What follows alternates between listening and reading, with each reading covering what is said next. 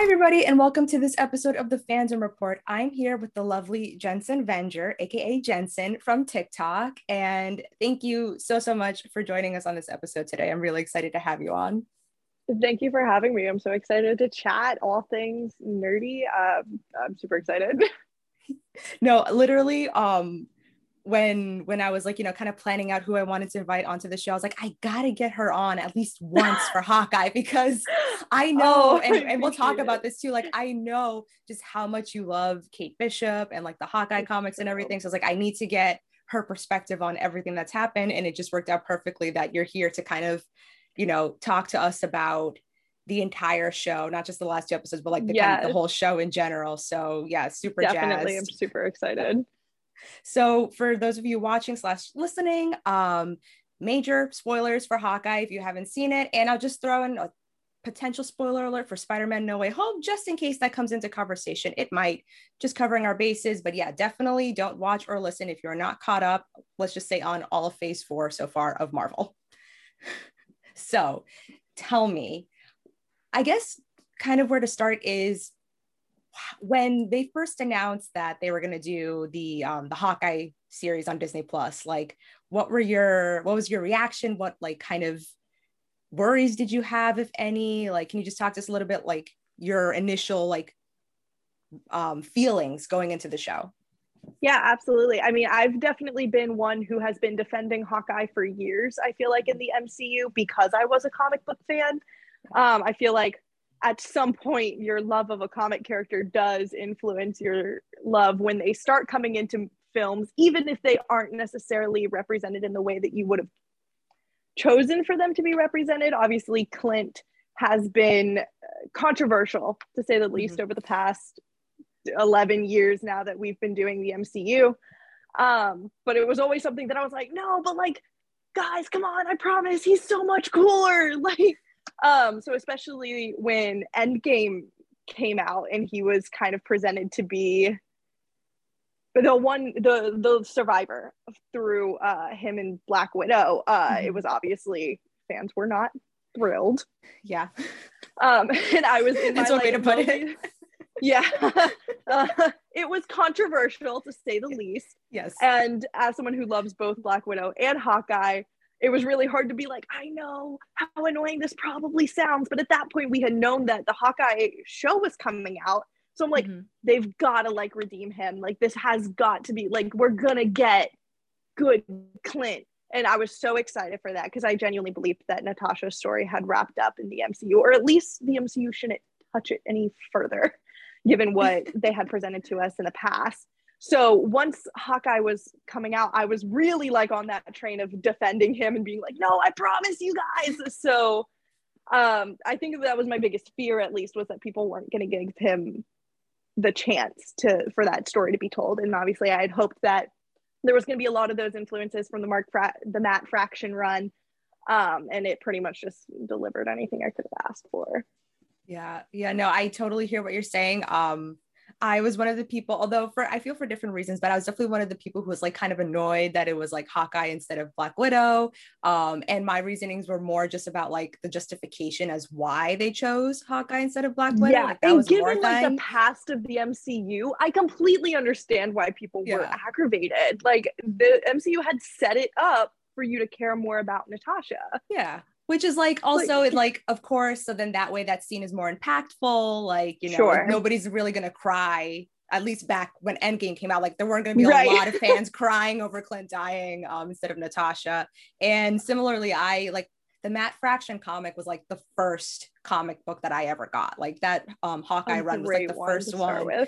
And it was so good. And that was like the Hawkeye that I had been waiting for and kind of expecting. And still, as Marvel continued, I'm still waiting. Like when he first shows up in Thor, like I was like, okay, I like this guy. Like, when he's like, you better call it, because I'm starting to root for him. Like his whole like just attitude towards everything. I was like, I like this guy. And then he didn't really get a chance to shine in Avengers. Like he spends the majority of the movie brainwashed, and then it sucked. But definitely now that they have presented him and Kate Bishop, you know, in the Matt Fraction lens, I'm like, okay, so on board. Like I take back like all the bad things. I still, you know, he's not the Hawkeye that I love in those other projects, but if this is who he is moving forward, like 100% I am behind him. Behind. Like this is comic Clint that we've been waiting for in the MCU.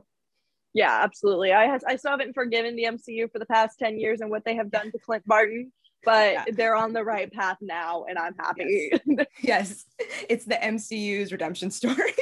Exactly. Phase 4 for the MCU has been like, we're gonna fix some stuff. Yes. Oh yes, absolutely. So I have to ask too, because and I've seen you kind of posting things on Instagram and Twitter as well, like how I know some people were kind of like, what do you mean that Spider-Man like wasn't your favorite project so far? And what you said, you're like, you guys see who I have as like my profile picture? It's Kate Bishop. And I'm like, yeah, that like makes sense. So Kate, like, can you talk to us a little more about like your love for Kate Bishop and like how that started and like how you feel she was presented in the show? Yeah, absolutely. So I got into Kate pretty late given the Hawkeye context. I got into her around last year because all of those like developments for like the Young Avengers were kind of like starting, and you're like, all right, well, I was like, I'm gonna start reading this. It was something that had been on like my TBR for a really long time, so I was like, all right, we're just committing, and then it just went like whoop down the rabbit hole. It was kind of one of those things where like it was like a group of us that had kind of started reading it. Like me and a couple friends were gonna cosplay the Young Avengers, and they were like, Jensen, you're Kate. Like there's like no question. And I was like, all right, well, I should probably like read it. And then once I did, it was just kind of, I call it like love at first read. I got addicted. I went through Marvel Unlimited and basically just searched her name and went step by step down every single comic that she's appeared in. And I just fell in love with her. I think that I keep saying that I'm a huge Spider-Man fan. I started on TikTok, very Spider-Man heavy. It's kind of what got me to where I am now. So looking at Kate Bishop's origin story, it really reminds me a lot of Black Cats, weirdly. Okay. And we see that kind of in Young Avengers Presents Kate Bishop. They kind of did a Young Avengers Presents and went through each character, and the Kate Bishop one like has like her backstory. And I find that like with in the comics, her dad is like a kind of a crime boss, and then she has trigger warning for sexual assault.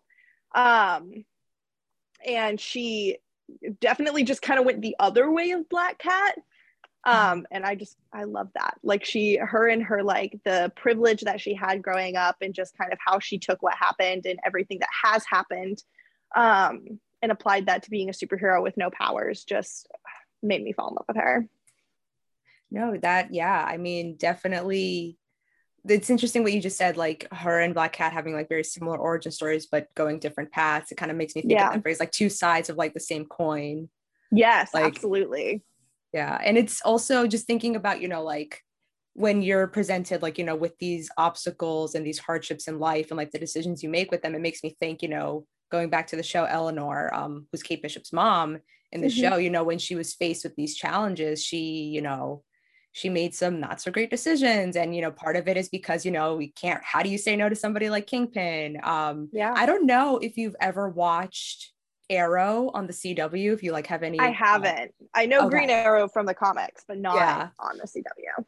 Okay. Because from like the get-go, Eleanor just reminded me so much of Moira Queen, Oliver Queen's mom in the show. And it like it was like just very similar storylines that came out. So that was just something that I found like very funny, I guess, like, you know, two shows about an archer hero and their moms turn out to be part of like the whole evil underground crime ring or whatever. Is this a trend? What's going on here? I guess so. But I mean, just thinking about too, like that the decision that Kate has to make at the end, you know, with, you know, sending her mom to jail, and like I feel like the whole show, like a huge theme for Kate was like, you know, yes, you know, you see being a superhero as, you know, being fun and like adventurous, but at the end of the day, it's like you do have to make a lot of hard calls.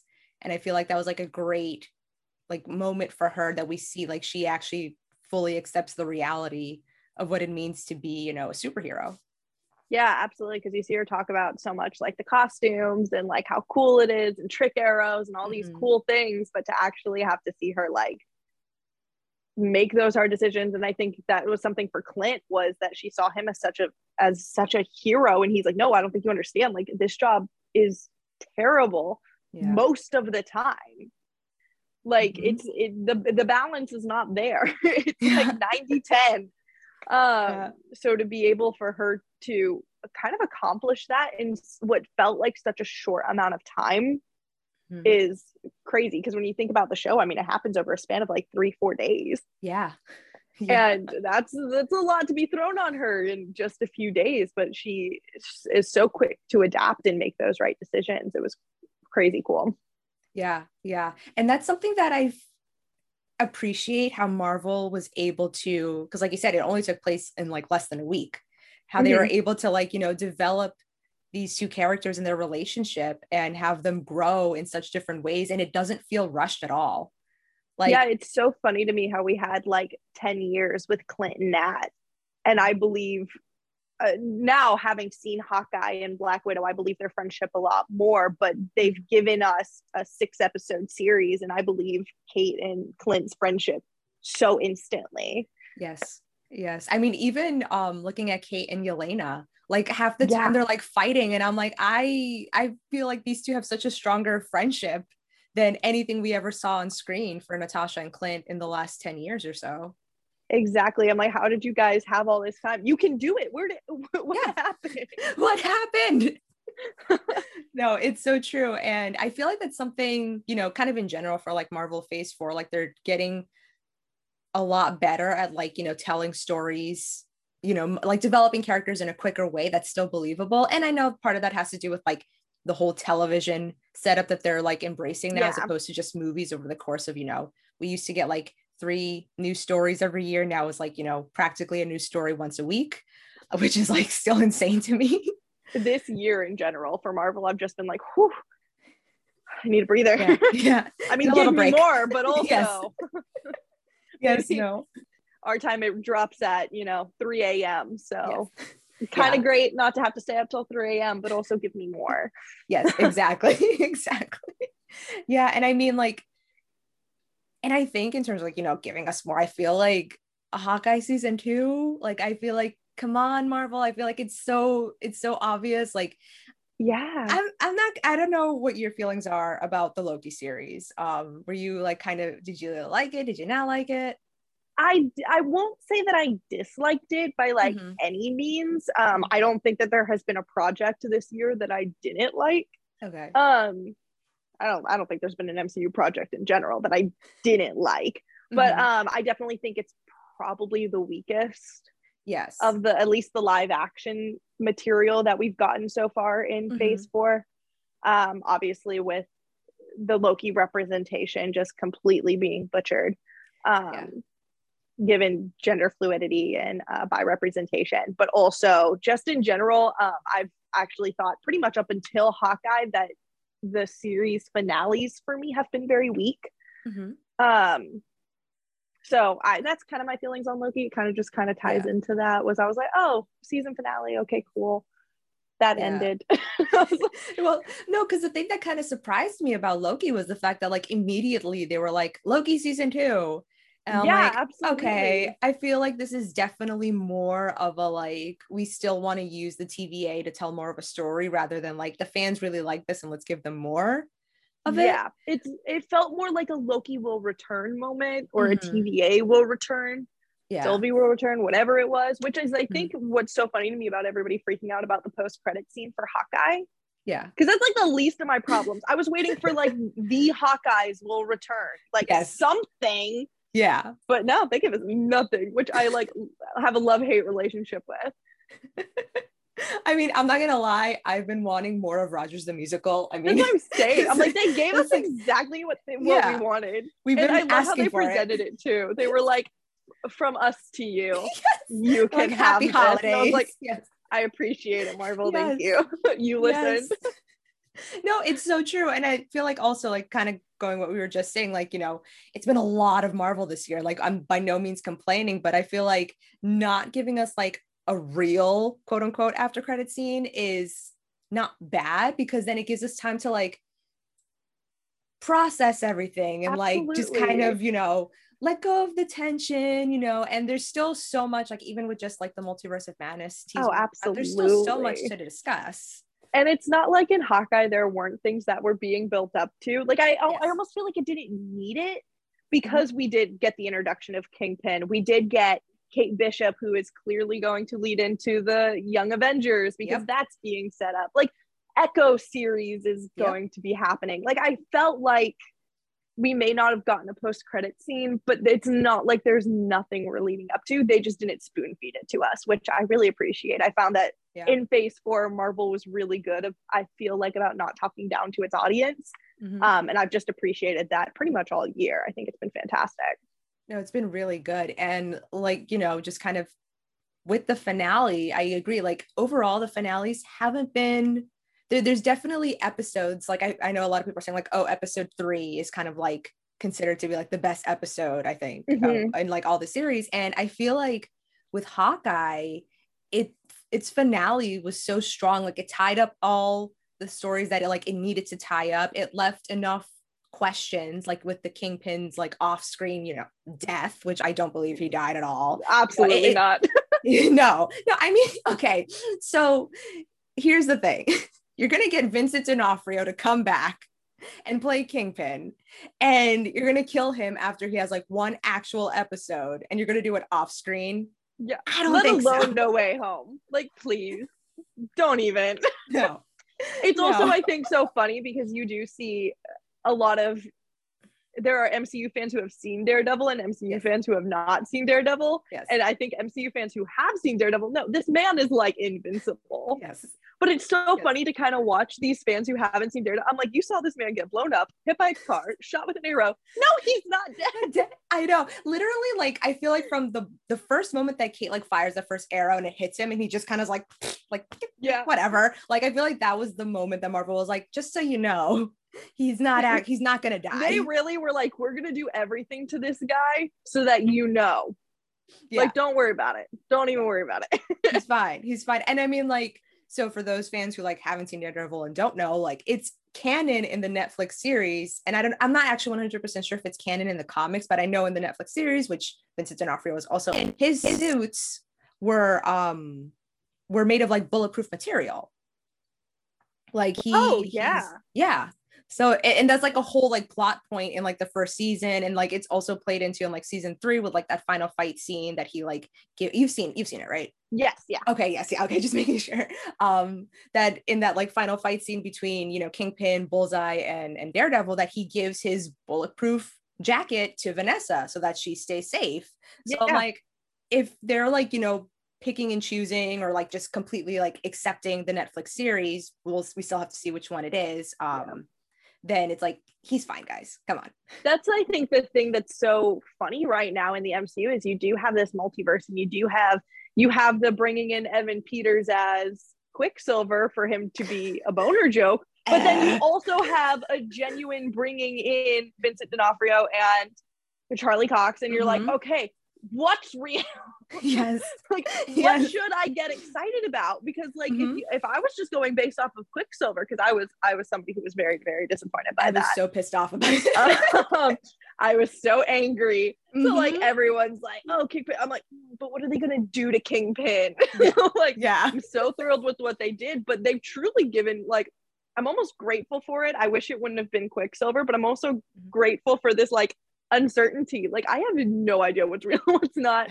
I don't know what they're gonna do, which is part of that. Like, okay, well, what are they keeping from the Netflix series and what are they not keeping from the Netflix series? Like, are they gonna bring them in because they like the casting but also do completely their own thing with them? Who knows? I know. I mean, like, from Charlie's performance in No Way Home, you know, there's not really a lot that you can tell from that scene, like what their plans are for. It was Matt so Murdock. Weird to see him in broad daylight. I know. That was the weirdest thing for me. I was like, with like bright lighting, it wasn't like the dark, gloomy lighting of Netflix. I was like, who is this? I know. I mean, like, So I don't know how it was in your theater. Like my theater is like usually very quiet when I go see these the Marvel movies. But like as soon as like he slammed like his walking stick like into frame, I immediately knew, and I was like, Mhm. like Pretty much. I saw it Thursday night at I live in Orlando, so our movie theater is Disney Springs. Okay. Which means we had a lot of cosplayers, lots of very excited people. So it was very, very, it was a really good energy, but I was still the first one to freak out. Because like some people like, you know, it's the cane, but they're also like not willing to shout yet just in case. I'm not that person. No. I freaked. I was like, there's no way. It can't be anyone else, like at all. No. If it was anybody else, it would have, I don't even know. But I was making the joke to my boyfriend that I, even like Endgame, I handled everything very quietly. Like I just kind of sat and I like sunk it all in, and like I just kind of like cried my own piece. Like I definitely like had my moments where I was like, but I was very quiet. So like I went into No Way Home thinking like I was gonna react the same way. Nope, had no voice the next morning. I was like, I don't know who this person is. But I guess, you know, you make it Spider-Man and all of a sudden. yeah.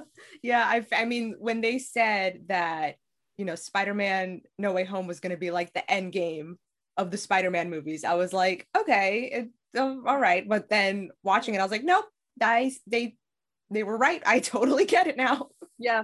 Well, especially I'm somebody who was pretty skeptical of MCU Spider-Man up till No Way Home. Okay. It wasn't anything I ever like disliked, but I definitely had my concerns.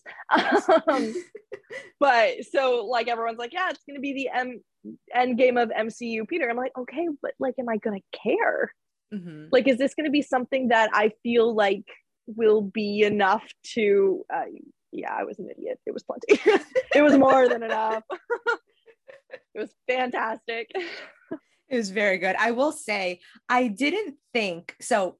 Yes and no. So the last scene in No Way Home where he's like, you know, he's swinging through and he like passes right over Rockefeller Center at Christmas time. And I was like, okay, this is very interesting that they're choosing that particular location and this particular time of year, like right when this movie's being sandwiched between episodes 5 and 6 of Hawkeye. I was like, okay, I don't think I'd be very surprised if Spider-Man showed up in Hawkeye. I did think that there was a chance that potentially Daredevil might show up like as an after credit scene or something to kind of like that was my prediction. I thought it was going to be very, even if Spidey was in it, it was going to be like, oh, he passes over and Kate's like, is that Spider-Man? It's like, yeah, whatever. But like that's like the most I thought it would be. The only thing that like threw me from it was I felt like No Way Home seemed very early in the Christmas season, right? Because like Kate and like Clint seemed bundled up, like snow was on the ground, and like I felt like in No Way Home he's like walking around in a flannel. So I'm like, I don't know. But then like that ending scene, like where he goes to see MJ and Ned, I'm like, okay, he seems like a little bit more bundled up now. I don't really know what's going on there. But so many people are like, did Spider-Man just like see this in New York and like not like interact? And I'm like, hi, welcome to comics. Yeah, that's what happens. Pretty much. Like the Fantastic Four is fighting Galactus and like the Avengers are like, what's going on? Nah, we're good, you got it. Like, no, and I mean literally like even in the MCU, like when you realize that like Eternals and the Falcon and the Winter Soldier take place like during the same week or something, and it's like it makes sense, I guess, like, you know, production wise, that you can't have it's hard to get everybody like in the same projects together, and you don't want like too much talent in one room. But at the same time, it's also just like logically it's like, okay, it's on fire. We're not going to get involved. They're like, you got this. Like, it's fine. I don't know who you are, but you got it. You got it. I believe in you. I feel like, yeah, like when you've read comics like we have, it's kind of one of those things where you're like, oh yeah, that's how it is. Logically, doesn't make sense. No, but that's what happened. It's fine. Unless they're like actually invited to the party, no one shows up. That's what happened. And, yeah, and it's and I feel like that's one of the things that the MCU gets like a lot of flack for that. It's like, oh, but how come so and so hasn't shown up to like help them? Like, I know that was like a big thing for like Iron Man 3, that it was like right after the Avengers, and they're like, well, how come none of the Avengers are showing up to help Iron Man? Aren't they a team now? Blah blah blah. And it's like, yeah, but you know, it's kind of also like in real life, everybody's got like their own problems going on too. Well, it's also like everything doesn't need to be a team up, and I think that there are a lot of, at the end of the day, it's an Iron Man movie. You know, do you really want another Captain America Civil War where right, that's an Avengers movie? Like, yes, no, it is. It's an Avengers movie. I think, you know, sometimes we get carried away having this benefit of having this connected universe of wanting so many people to show up, where you kind of get blinded by the fact that it's supposed to be about this one character. It's something that I love so much that they did with Shang-Chi, was they were like, here's one, but that's it. Yes. That's it. This is about Sean. This is who it's about. And I really appreciated that with Hawkeye as well. I felt like they balanced introducing people like Yelena and Kingpin very well. And it was funny because I had tweeted something saying like, let's remember that this is Hawkeye's finale, not Spider-Man's. Because I just found on Twitter, like everything was about Spider-Man for Hawkeye. I'm like, this is a Hawkeye show. Yeah. And somebody had responded me about being like a gatekeeper for it. And I was like, I think just at the end of the day, we need to remember that like, as cool as this connected universe is, it means nothing if we don't have fully fledged out characters to bring in. And I think that that's what's so important about having those solo movies and fully developing those characters, is that once they are fully developed, then you're even more excited to see them when they come into something else. But you have to have those solo stories for that to matter. No, I totally agree. Like, and also, first of all, the fact that you're called a gatekeeper just for stating the fact that it's like, this is the Hawkeye finale. Like, okay. I always say that too, because I'm like, you clearly don't know that my entire brand, my entire life has been Spider-Man. So like, people are like, I ranked Hawkeye above Spider-Man, and they're like, oh, this is just because you hate Spider-Man. I'm like, it's a win. I'm like, in my spider plushie, I'm like, I don't know who's Spider-Man. Who is that? Oh my gosh. No, yeah, that, oh God. Well, I'm sorry that you had to deal with it. No, it's fine. It's at like, this point, the internet is so funny to me, because I'm like, cool. It's like, cool, thanks. Great. Okay, moving on. No, but it's what you were saying though about how they did a really good job, because it's like, okay, yes, Yelena came in and she's somebody technically from a different franchise in the MCU, and then Kingpin came in, which is like completely different. Like we weren't even sure if like, you know, the Daredevil show was going to be canon in the MCU. Right. And you're right, then that they found a way to place them in the show in a way that serviced Hawkeye's story rather than making it about them. Or absolutely. Which was my biggest fear going into this last episode, having Daredevil be confirmed now, like not just Kingpin, but also quite literally Daredevil being confirmed in No Way Home. I was like, oh no.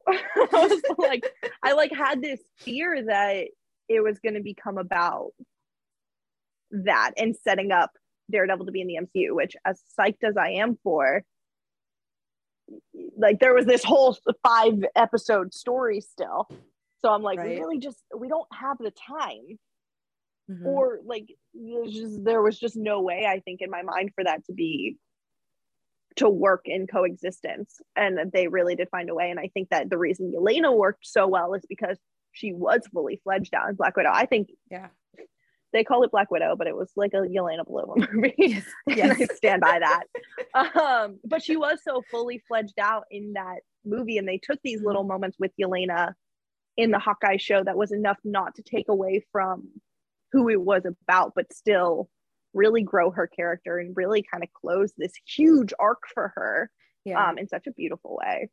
Yeah, because what you were just saying made me think about how they did, you know, continue to, you know, flesh her out, but they did it in a way that while she's growing, so is Clint in a way, and Kate. But right now, just specifically thinking about Clint, like, they're both grieving the loss of Natasha, and the way that they executed that scene where they kind of can both, you know, I feel like that last scene with them together, like they both kind of reach like the acceptance stage of grief. Like they're both going through this journey in like a very different way and from very different perspectives. You know, Clint is a lot about like survivor's guilt on top of losing his best friend, where, you know, Yelena is coming from a point of, you know, like kind of almost like rage grief. Yeah, just and anger. You know, just anger that, you know, losing her sister. And, you know, they both, in a way, I think, like help each other come to terms with Natasha's death. Yeah, I think that's why it worked so well, is that they made them meet each other to come to that closure, which involves Clint on both factors, because he needs to help Yelena, but also needs Yelena to help him, which keeps it about him. Yep. Which is why it worked for the show and didn't take away from that, let alone the fact that we finally get some sort of circumstantial like closure for Nat with these two people who probably loved her more than anybody else did. I think the only person that they probably could have thrown into that trio was Steve Rogers, but even still, kind of, maybe. I only say that because I feel like we saw Steve and Nat interact more than we ever saw Clint and Nat interact. But you have these two people who like clearly were her two people, like they were her people.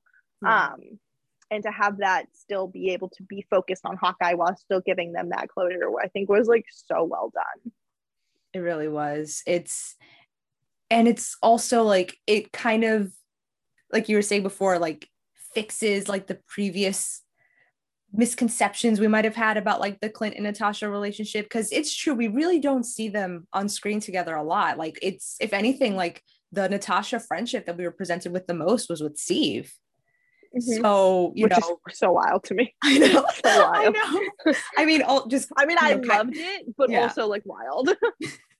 No, I agree. Like kind of slightly off topic here, but like when I realized that originally Natasha's storyline was supposed to go to Sharon Carter in Captain America, the Winter Soldier, but instead they made it about Natasha, I was like, oh, okay. Like, you know, it just, I guess this track. Yeah, it's like, I get it. Like, you know, you want to make it more about Avengers, I guess, but I don't know. I also, you know, really did love the dynamic just makes that they me had. More mad about how dirty they did Natasha. Oh no, yes, because that wasn't even for her. Absolutely. Anyway, going back to Hawkeye. But yeah, just, you know, establishing that, because I know a lot of fans were like, oh, you know, this is clearly like giving Natasha like a family, you know, her with Yelena and everything. This is clearly just like Marvel trying to like retcon everything. But then when they go back and have Clint say, you know, he knew who Yelena was, like he never had seen her personally, but he knew her name, and Natasha had spoken to him about her like all the time. Like it kind of fixes, you know, kind of the missing pieces that we had before. It made you believe that they were friends. Yes. Like there was that friendship that we just didn't get to see, unfortunately, for 10 years. So to have that kind of be confirmed like so easily, like that was like, that's all you needed to do to make us believe it. Why didn't it happen so much earlier? I don't know. I think Matt Fraction, who is one of the consulting producers for the series, as he should be, you know, God bless, because he really swooped in and saved the day for this character. He really did. I mean, and honestly, that's what puts, for me personally, Hawkeye above No Way Home, is that so clear comic connection and bringing in that comic element with the actual writer that may be controversial, but put Hawkeye on the map for modern audiences and readers. Just completely like blew my mind, because it's something that we haven't seen Marvel do. Like there has not been something this close to a comic representation in the MCU until Hawkeye, and it just blew me away. I was so happy about it. And it's funny that you say that too, because of all the things that they, you know, they tried their very best to like make it, you know, comic accurate. I find it very interesting that it was like also one of like the most grounded superheroes that they have, like the most grounded Avenger. Because it's like, okay, yeah, Natasha didn't have superpowers either, but she was like, you know, this like larger than life spy assassin, like, you know. But when you look at Clint in the comics, especially the Matt Fraction comics, you know, he's very down to earth, you know, he's like band-aid and bruised all the time, and he's, you know, he's really just there trying his best.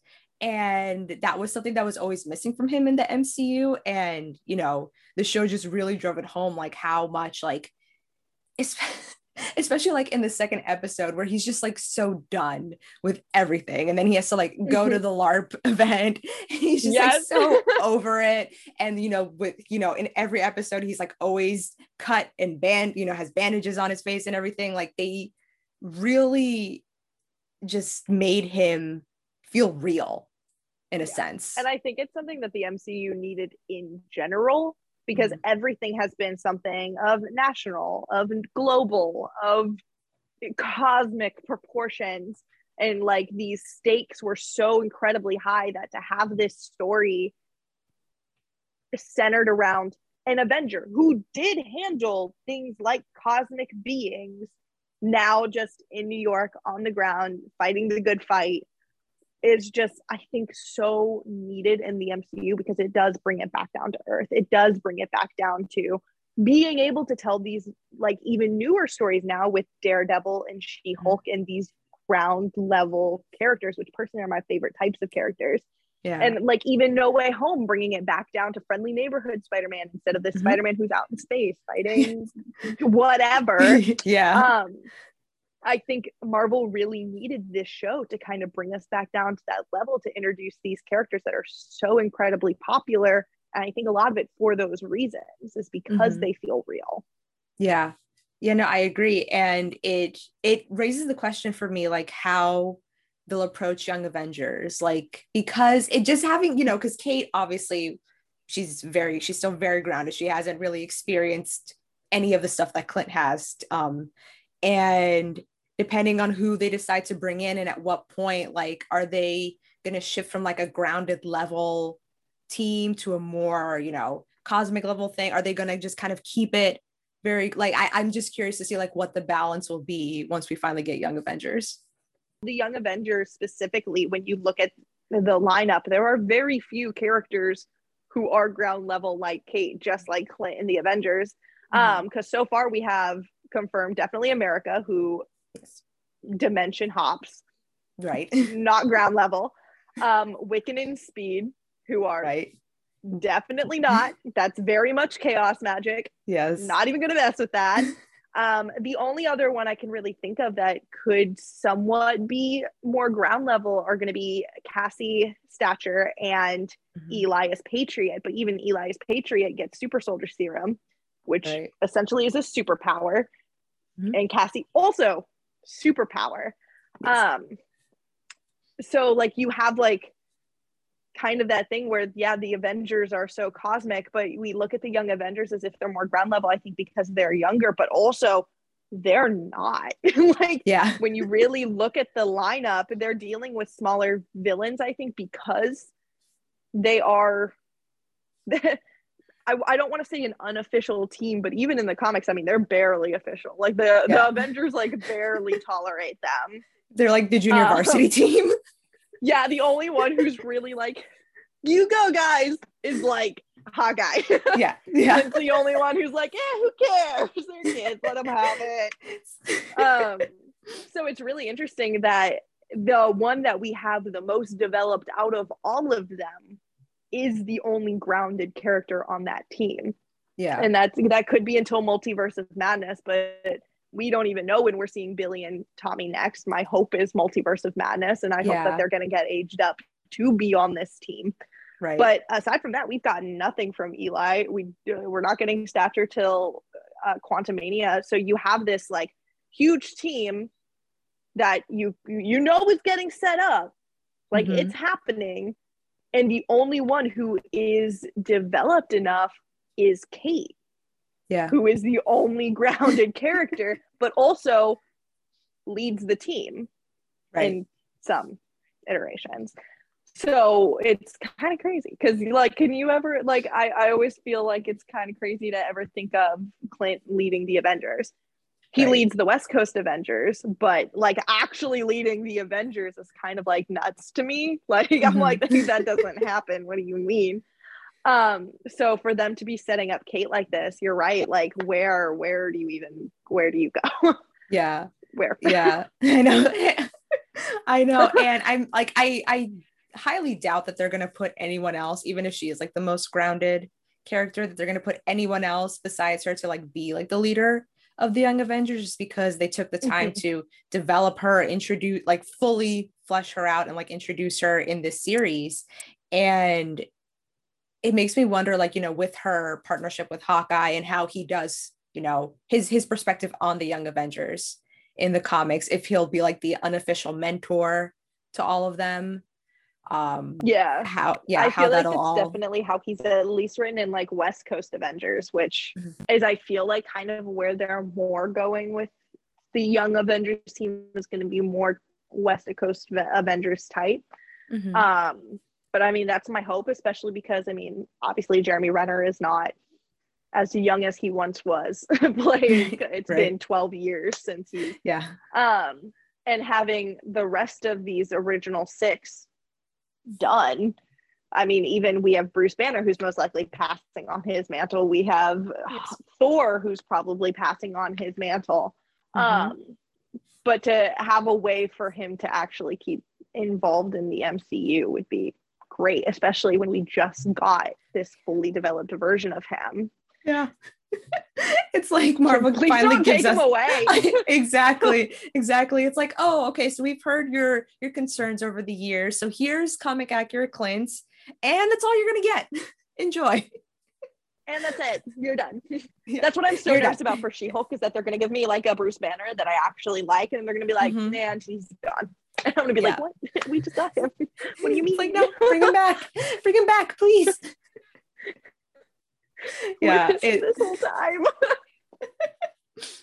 And that just goes back to what we've been saying about you know, phase 4 just kind of fixing all the issues we've had previously with the MCU. They're really, I feel like, I don't know if it's that they got like fresh blood coming in, or if they're like actually talking more to like comic book writers or whatever, but it feels like they're taking like a much different approach to essentially approaching these characters, whether they're new or they've existed for a while. Like, and I think part of that also has to do with the television format, that they have more hours in a shorter amount of time to like explore these characters. That's definitely part of it.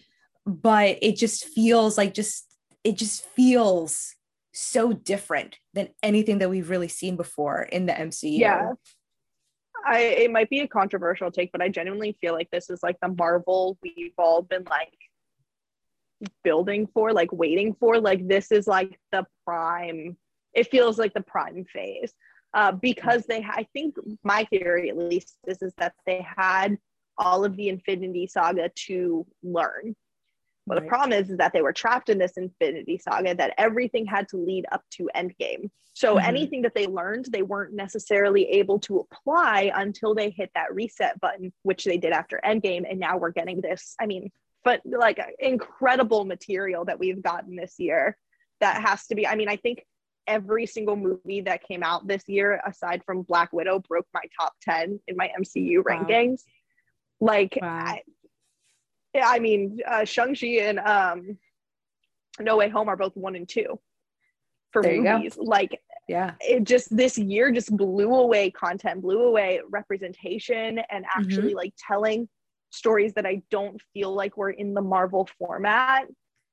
And don't get me wrong, I definitely feel like we did get things that were very formatted. Things like Falcon and the Winter Soldier, I felt very MCU.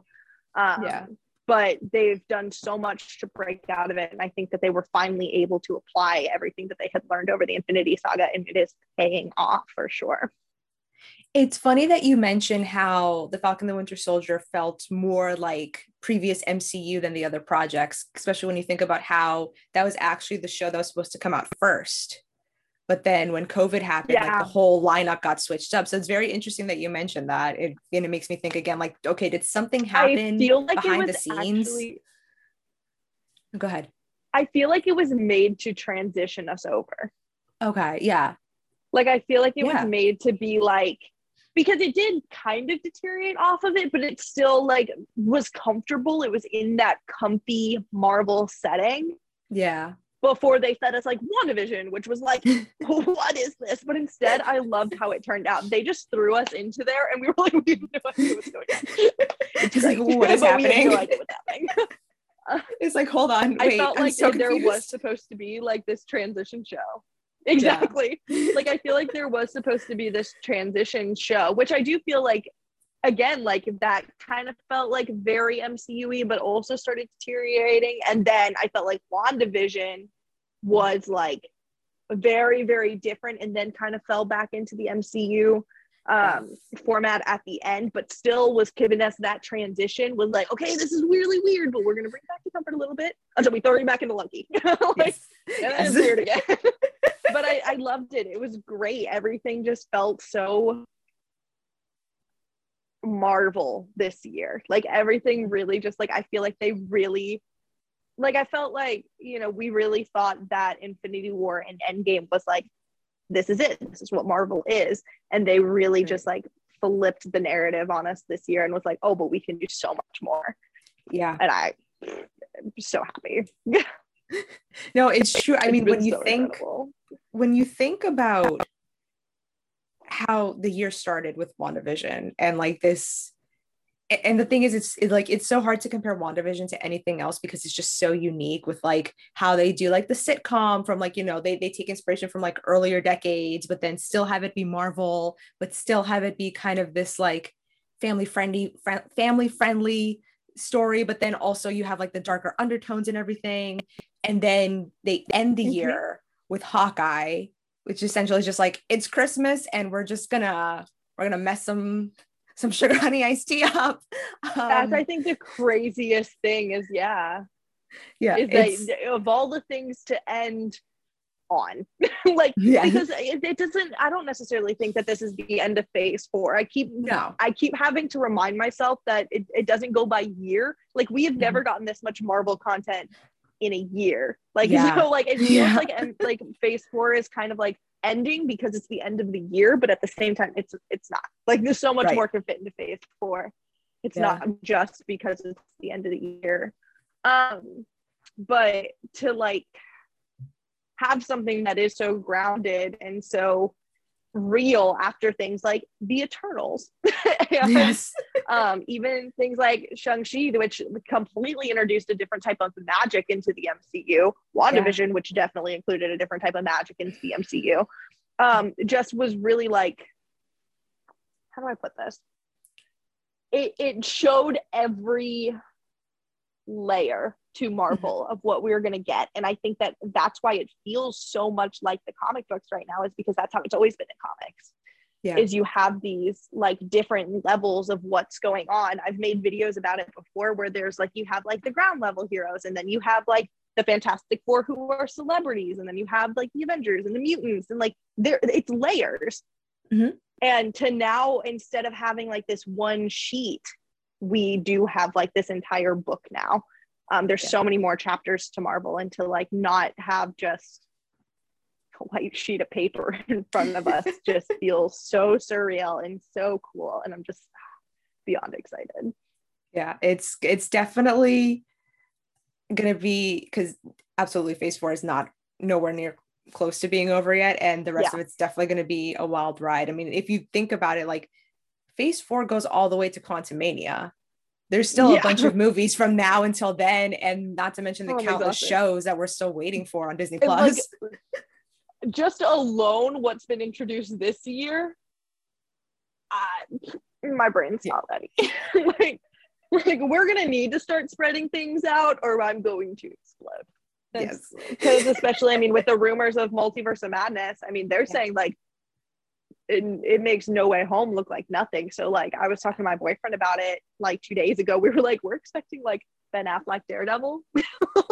like all bets are off at this point. Like everything Yeah. Like, is Jennifer Garner Elektra gonna be? I mean, that would be something. That would certainly be something. But we are definitely like, all bets are. I keep wanting to say we're in the end game now, but we're not. This is the beginning. This is like, I keep saying it, but like truly, all bets are off. Like, yeah, it's good true. luck guessing, because who knows. And I feel like that's why it's so good that they ended this year with Hawkeye, with like, the ground level, because it gives us time, and I said this before, but it gives us a chance to kind of like catch our breath and not like, because especially depending whether or not we get another show on Disney Plus between now and when Multiverse of Madness comes out. If that doesn't happen, then Hawkeye episode 6 was the last thing that we are going to see before Multiverse of Madness comes out. And to go from like that ground level to like the insanity that this movie is going to be, I feel like Marvel knows what they're doing. They have they always, Kevin Feige says it, we have a plan. And just the amount of time in between, I feel like is perfect for fans, because it'll leave us with more anticipation, I feel like, for this movie. And which is why I love that there was no post-credit scene. Yeah. Like, it only adds to like I'm like, there's a reason. There's a reason there was no post-credit scene. Yeah. Like you said, Kevin knows. Kevin knows under his little hat. his little cap. Secrets under there. That's why he always wears a cap, to keep the secrets in. Just reminded me of like Mean Girls. That's why his hat's always on. It's full of secrets. Yes. But it's true. I mean, but so I actually feel like the fact that there wasn't a post-credit scene says so much, because I'm a firm believer that I do think, and I think they should have started this with No Way Home. Marvel is at a point of popularity where they don't need trailers. Okay, like 100%. So I don't know if you saw this, but I posted a TikTok before the first Spider-Man No Way Home trailer came out, and I was like, with like the amount of interest and excitement for this movie, you guys don't need a trailer, but if you do play a trailer, what would be fantastic is, and then it's like the green, like what it says, like the rating, or like this film is not yet rated thing, but then it immediately goes into Rick Astley's Never Gonna Give You Up. Yes. Yeah, period. End story. That's it. That's the trailer. Yes. Like, because it's like, you're a so right. Teaser trailer, and then that's it. I don't want to know anything else, because I do think, as much as I did love No Way Home, I mean, was I surprised? Yeah. Not exactly. Really. Not really. Yeah. Was I really happy? Yes. Was I surprised? No. And I want to be surprised. Yeah. I want that.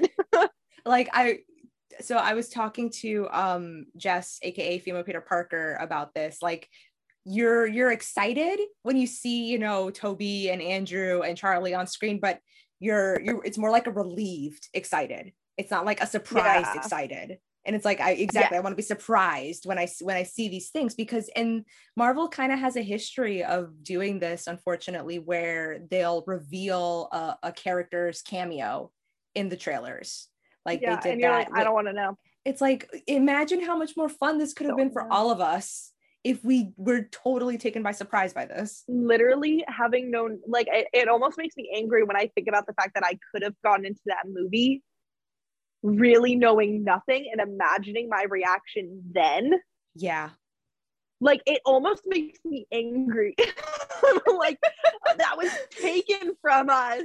Yeah. That, like, ability to have that reaction was stolen away. And people are already theorizing. Like, it's hard because I'm always like, yeah, fans should like theorize, but also shut don't want to hear it. It's like theorize, but like let's like not spread leaks. How about that? Like, we can theorize, but let's not spread the leaks around. Let's plug those leaks. Exactly, because I'm also a person that was like, people were like, I want, I don't know, Bumblebee, the Transformer, to show up in this movie. I'm like, you go on with your bad self. Go for it. Dream big, buddy. And those are like almost my favorite ones because one of the movie did show up. But, like the posters that people were making of like all these random characters being like everybody who's going to show up in Spider-Man No Way Home, and it's like Batman, Chewbacca. Yeah. Those are the series I want to see, not something that's actually going to inhibit my viewing of the movie. Because just imagining, like, it's cool when our theories are right, and it's great, and it's one of those things that you can't help but think about. Like, my biggest theory throughout all of Hawkeye, and I'm still sticking with it, is that Eleanor is going to be Madame Mask. Okay. That's my big one. I like that. She works for her in the comics, so I'm like, she kind of seems, she's like talking to Kingpin like face to face. Like, she has that power. Yeah. So I'm like, I really think that's like my big one. Well, you can't help it. You're gonna theorize, especially when you have this background and stuff. But just the idea of going into something so blind, just like, I'm so jealous. Like, if anybody got to do that, I'm like, that must have been awesome. Yeah. But I'm like, okay, you've released the Multiverse of Madness trailer. Now stop it. I don't want to see anything else. We don't want any more content. Like, you gave us plenty. Like, we're good. The only person that I want to see at the premiere is Kevin Feige and Benedict Cumberbatch. That's it. That's it. That's it. Like, I keep thinking about how cool it would have been for us to not know that Wanda was in it. Yeah. Like, it would have been so cool. But also, I mean, because it's hard, because I'm also like, okay, well, you need trailers to get people into the movie. But at this point, does Marvel? Like, we're all going to see it nonetheless. Like, things for like solo movies, like I think Shang-Chi and Eternals, and things where you're like truly introducing a new character. Yeah. Yes, absolutely. But when I think about things like Endgame, where they were literally editing characters into scenes, I'm like, where did that energy go? Right. Where did that energy go? I could see Lizard's face getting kicked, Marvel. Yeah, I know. That was so bad. I know you're slicker than that. That was so bad. My boyfriend pointed out that on like one of the scenes where Tom is swinging through, they forgot to change the eyes on the mask. Now, he knows this because he's insane and like has like all of the masks and all the face shells or whatever. Something I never would have noticed. But he's like, look, it's Andrew's eyes. I'm like, why would you show me that? Like, don't tell me. Oh my God. I know Marvel's slicker than this when they were editing Thor to look hot in Endgame. And then we got there, like, I know. Yeah. If that Thor can be kept a secret, why can't the rest of everything? I just want to know. It's an excellent point, though. Really I'm like, I know you all are slicker than this. What happened? No, it's true. And like, just thinking about like the lengths that they'll go to keep secrets. Like, I was reading this article about how for like, for Vincent D'Onofrio, keeping his presence a secret, they would like essentially put like this huge like tent thing over him and like walk him to set to try to like prevent anybody from getting a picture out of him being in the show, of him and his stunt doubles. So it's like, okay, we know Marvel is capable of like completely blindsiding us if they really wanted to. So like, how are these leaks getting out?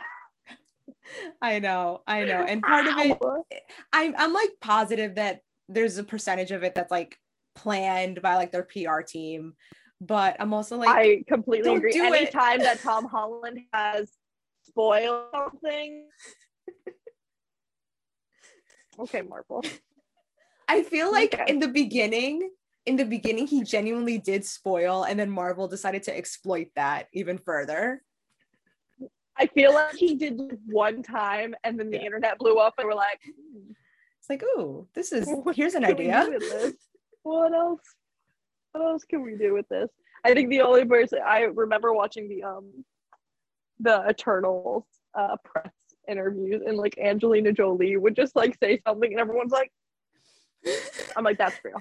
Because there's no way nobody's telling Angelina Jolie to stop saying something. That's true. It's Angelina Jolie. Tom, on the other hand, on the other hand, it's like, dude. It's like, dude, but like that on. like poster reveal for, was it Endgame or Infinity War? And I was like, yeah, I was like, that's so planned. It's so planned. Okay. It's like, sure, okay, Tom. sure, Tom. It's okay because it's you, but also okay.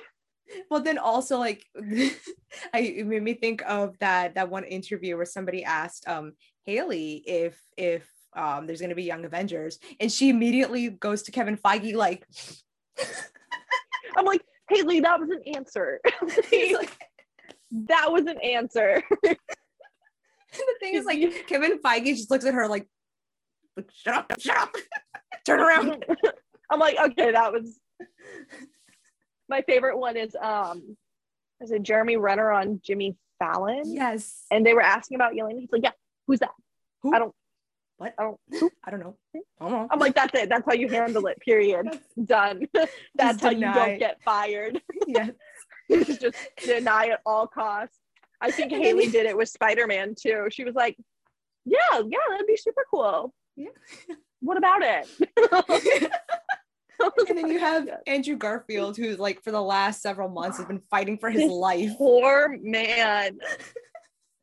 I was like on Twitter, I'm like, it's okay. They're so mean to you. Don't let them do this. And it's funny because like in the end, it turns out, he was really in the movie. And so he's like, just actively trying so hard to lie and hide it. I know. It must have been so frustrating. Oh, that poor man. I mean, honestly, he's probably thinking like, I am never getting involved with another movie that comes out at like the same time a Marvel project comes out. Like, I think about that all the time with like these people that are getting pulled in from, whether it's the past Spider-Man movies or it's the Netflix shows, like they have never had to deal with something like this. Yeah. Something so secretive and so huge. Like thinking about like the interviews with like Alfred Molina and Willem Dafoe, I'm like, how are you guys feeling? Like you guys can't like this is not like when you were interviewing for Toby's and everybody was like actually asking you about like, what was it like working on set? No, we're all trying to get answers, buddy. Like we want answers. Like, what did it feel like? Like, how was that so different for like all of these people? And now with Vincent D'Onofrio, who will be able to now do press and like as much like Daredevil didn't like need to do press. Like there were there were really no spoilers in Daredevil. Like it's like they went to Comic-Con. For real, like they went to Comic-Con a couple of times, I think, but it's not, it wasn't the same level as like something this massive, and people and interviewers willing to do so much to get those answers. I'm like, it's freaking wild out here. I'm like, give them a break. Vultures, all of them. Oh my god. I feel so bad all the time. I'm like, this guy's okay. Like blink twice if you need help. Blink 3 times if Kevin Feige's behind the camera threatening you. Yeah, honestly, like all those memes of like Tom Holland right now, like saying that like he's not gonna like be Spider-Man or whatever, he doesn't want to, or whatever's going on right now. It's just like Kevin Feige like, hey, what did you say? What'd you say? What was that? That's just how I picture Kevin Feige all the time. Yes. Kevin Feige must be the most exhausted man in the world. He really must be. He really must be. He probably misses the days when it was just like the original 6 Avengers, and that's all I had to keep track of. Oh man. Big oof for the big Kev.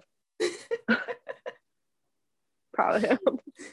He's doing the Lord's work. He's out there. He's working real hard, and I thanks appreciate for Hawkeye, man. Like I appreciate it. Exactly. Thanks for Hawkeye and giving us something so grounded and great. Yeah, if you want to give us so much joy. I know.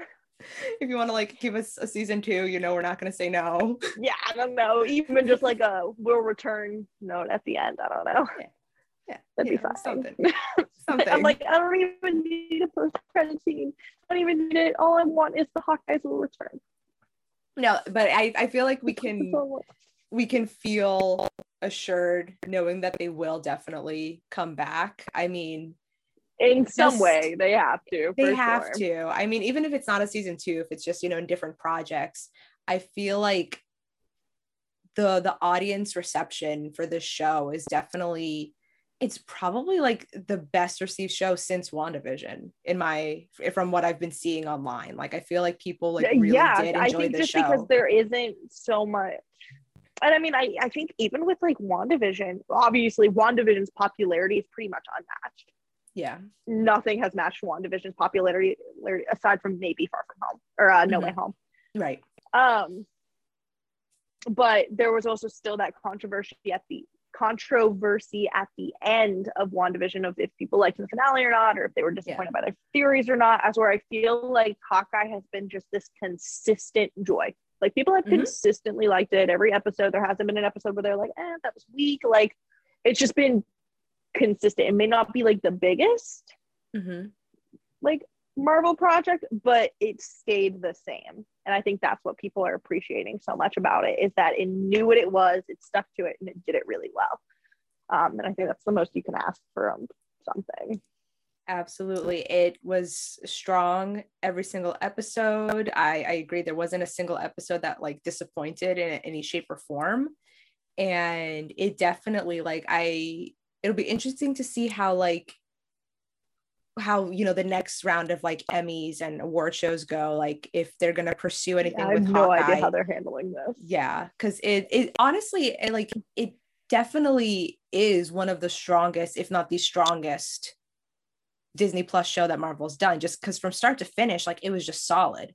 There was no weak spots. And I also feel like part of the thing with WandaVision and its popularity was all of the theories, and that's not what Hawkeye was. So it didn't really suffer from any of that, like, disappointment or like people feeling like they were misled or anything. Like you were saying. And it's, I mean, and the fact, like, I feel like anything that's like based Christmas time is also just going to be like just so much fun for everybody to watch. Like, accurate. And I also love that I'm a Jewish creator who does celebrate Christmas, but like I also really respected the fact that it wasn't like, this is Christmas. Yeah. Hang up your Christmas tree. Like, it was very appropriate for the content that it was. Like, I felt like they mixed that superhero medium with the Christmas medium so well. I really enjoyed that. Yeah. No, it was great. And I feel like if they do pursue another season, it should be like, I feel like each new season, if they do that, should be like a different holiday. So like if season 2 is like a Halloween themed season. Right. I would love that. I just want to see what they dress up as. Exactly. I just want to know. Exactly, like what they can do like with the LARPers and their costumes, and like I just want to see Lucky. Back. They were heroes. They really were. They remind me a little bit of the 3 wombats in Ant-Man, in the Ant-Man movie. Yes. Oh my gosh. Perfect analogy. I mean, honestly, there were just so many characters in this show that I was just like, oh my god, I love them. Like and Jack. In the show, I feel like, I mean, I was pretty much waiting for him to be like bad guy swordsman, because like I think a lot of people were like, you were sus, and I'm like, okay, but I've read the comics, like this guy's a bad guy. Like, I was just waiting, and then he was just himbo, and I was like, oh my god, I love him. Yes. Like I started getting suspicious when like Hawkeye didn't recognize him, because like in the comics the 2 like partially trained him, so I'm like sitting there waiting for like Clint to be like, I know you, but he never did. But I really like the direction that they went with him. I thought that was like really fun. And then you had like girls and like all of these like LARPer characters, like they let alone the Yelena and the Echoes and the Kingpin, like they treated the other characters so great, and they were so much fun and such great additions to the show that I think were opportunities that could have been wasted, and they did it, and I think that was really special. Yeah, no, going back to what we were saying, like, oh yes, Lucky, 100% Lucky.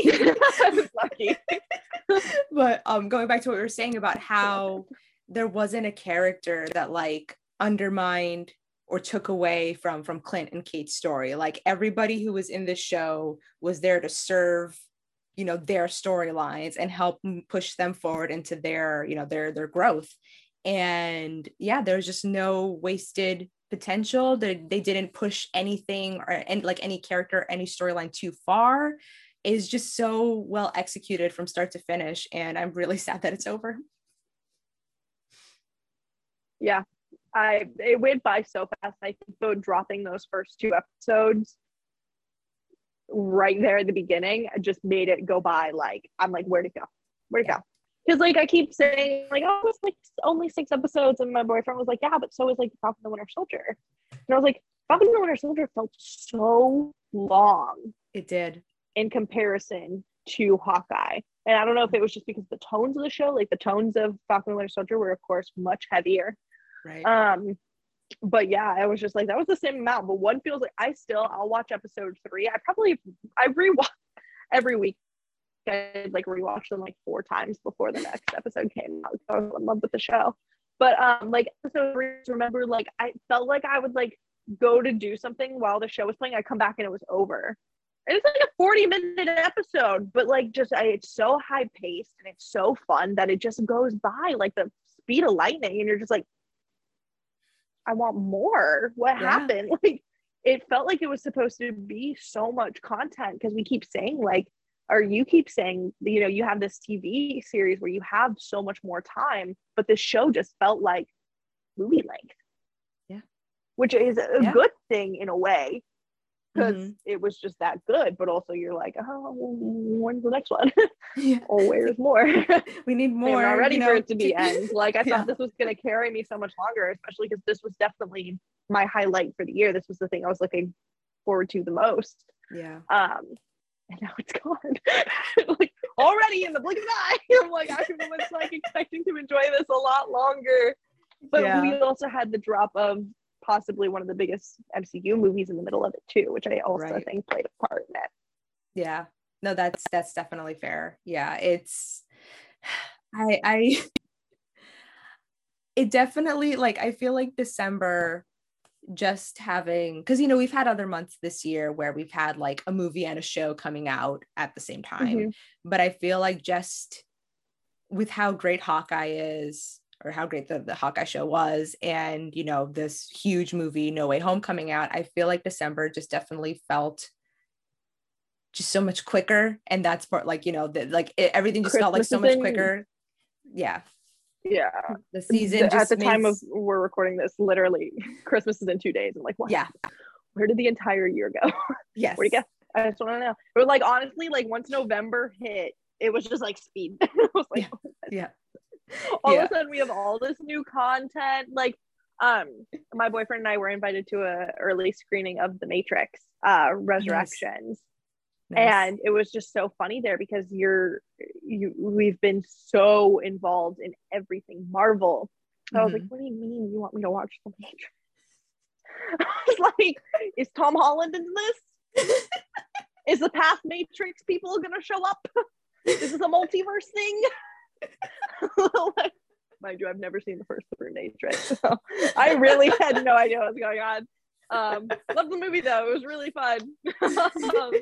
But I'm like, oh, what do you mean you want me to like pause thinking about, and it was literally Tuesday night, so it's like right before the finale of Hawkeye is coming out. So I'm like, it's just been so funny because these months of just every week something Marvel, you've been so in this Marvel bubble. Like I've seen so many creators who are like film creators or book creators or whatever it is.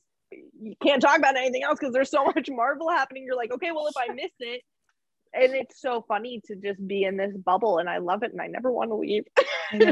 I know. And now I have to for a couple of months, and I'm like, what is out there in the world? Like, what do you mean? I know. The Batman. What? It's like, Uncharted, Tom Holland's in that. Yeah. Although I am excited about that movie, but he's a variant. Exactly. Like there's all these movies, but it is funny to like have been in this bubble and now to have such a break from it. It's refreshing, but also you're like, oh, what do I do now? What do I do? Yeah. Like I used to be like a DC. Yeah. Outside of Spider-Man, I used to be mostly a DC creator.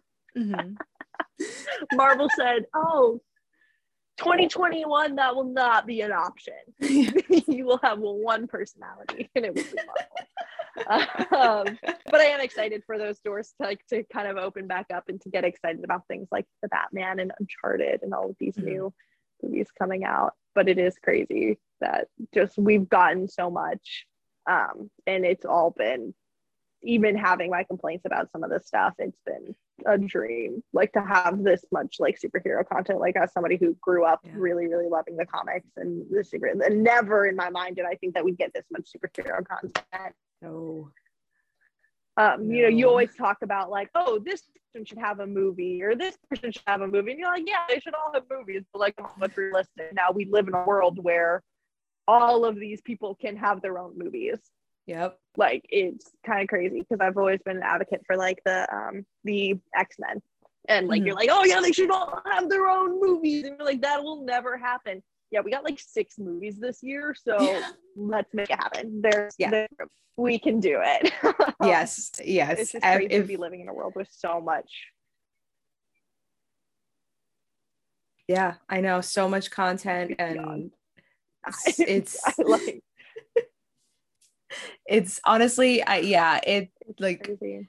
2012 me seeing the Avengers could never have imagined a world where like Hawkeye would have his own TV show, and it would be like one of my favorite TV shows, one of my favorite content pieces that Marvel released in an entire year. And it's, you know, it's very exciting to see, you know, not only the direction to have Marvel's 4 going. movies come out in a year alone. I know. Yeah.